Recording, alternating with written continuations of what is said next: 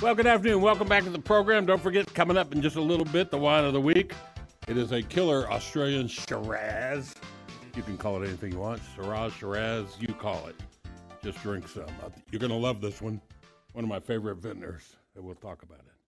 But still, for the final portion, Chinese Home Style by Maggie Zhu. You got to go to her website, omnivorescookbook.com. A friend of mine, a longtime listener, asked a question while we were chatting about there was a thing on Shark Tank this week, and a young Asian couple developed the use of jicama sliced very thin and fried into a taco shell. Do you like jicama? That's a good question. And have you ever heard of that or seen that? Yeah, I don't use it that much, but I've known it. But it's we just roast it. I've never fried it, so I have no idea how it's the texture going. Well, the trick would be slicing it thin enough the way they did, and they have pictures, and they're making a product that you can purchase that's already thinly sliced and fried up, and you can use it as taco shell substitute. 10 calories a shell, and I like jicama. I like it raw, or in salads. It's a great thing. All right. I was going to pick a recipe just for you and I to talk about for a bit. My wife makes great soup, and I'm a big fan of hot and sour soup. Mm-hmm. And am I wrong? Isn't traditional hot and sour soup, isn't it a beef broth? It's usually a chicken broth. Chicken broth, okay. So talk to me about this recipe. It just looks so good, and then we'll talk briefly about your photographic skills. Yeah, so in hot and sour soup, there are quite a few dried ingredients in it. They're actually very commonly used in soups and all kinds of cooking, actually. Dried shiitake mushrooms. Oh, yeah. And dried wood ear mushrooms, those like black fungus. When you it's in dried form, it's really small and crunchy, but when you cook it, it kind of becomes like pretty big and soft. It has like a really nice crunchy texture. And dried lily flowers.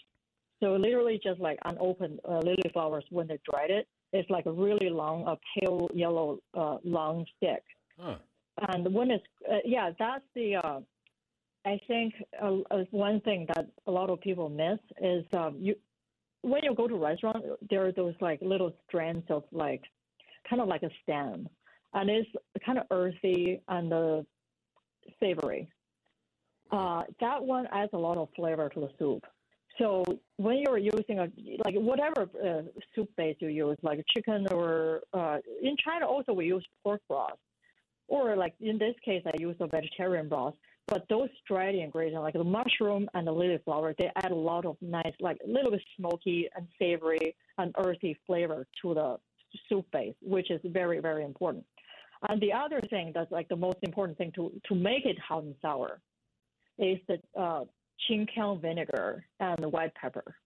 So the Qingqiang vinegar, usually it's also called black vinegar sometimes because it has a really dark color. So it's made from grains and it's fermented. So it's a type of rice vinegar, but it's a much more it's more fermented. So it has a richer and kind of like a more savory taste. Huh. So that really makes the sour part stand out. I like and the spicy part is the white pepper. So when you mix these two, it gives it like a kick, Well, I got to hunt that up. I love rice vinegar. I use it to make salad dressings all the time. A little bit of sesame oil, a little bit of olive oil, some garlic.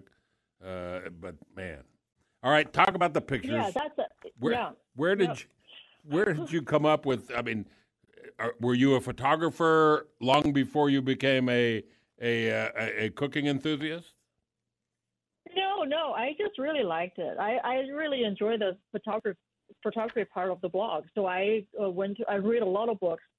Went to seminars and classes, and sometimes I go to conferences when they host those like workshops. So I just went to, and also I talk to people, and Yeah, it's also a lot of practice because I post recipes every week. Just lots of practice over the years. I've been doing this for more than 8 years. Oh so. wow. Yeah, you'd spend a lot of money getting somebody to take all the pictures you need. And I just thought it was so cool. Yeah. The picture on your website, you have 2 or 3 cameras hanging around your neck, and wow, beautiful photography. Like I said, it's too bad it's not scratch and sniff. Well, Maggie, I firmly believe that this book is just the first of many from you, and I can't wait to see the next one and have you on again. And hopefully, the James Beard Foundation will get a copy, and you'll be in the running for 2023. Hopefully. Yeah. Yeah. Oh, you will. God, but especially the photography is just magic. Well, look, I hope you have a great Chinese New Year. Doesn't that start, is that next week, the 21st? Yes, in 2 weeks. There you go. 21st.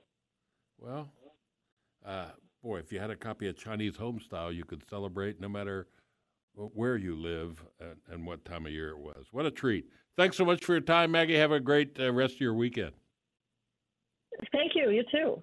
All right. Nice talking to you. We're going to give away a copy now, thanks to my favorite publicist. And all you got to do, same drill. You know what it is. 316-869-1330. Caller number 5. Max will grab your information, and the publicist will send you a copy of the book. Call now, 316-869-1330, Chinese Home Style. Oh, my goodness. What a beautiful book. Call now. We'll be right back.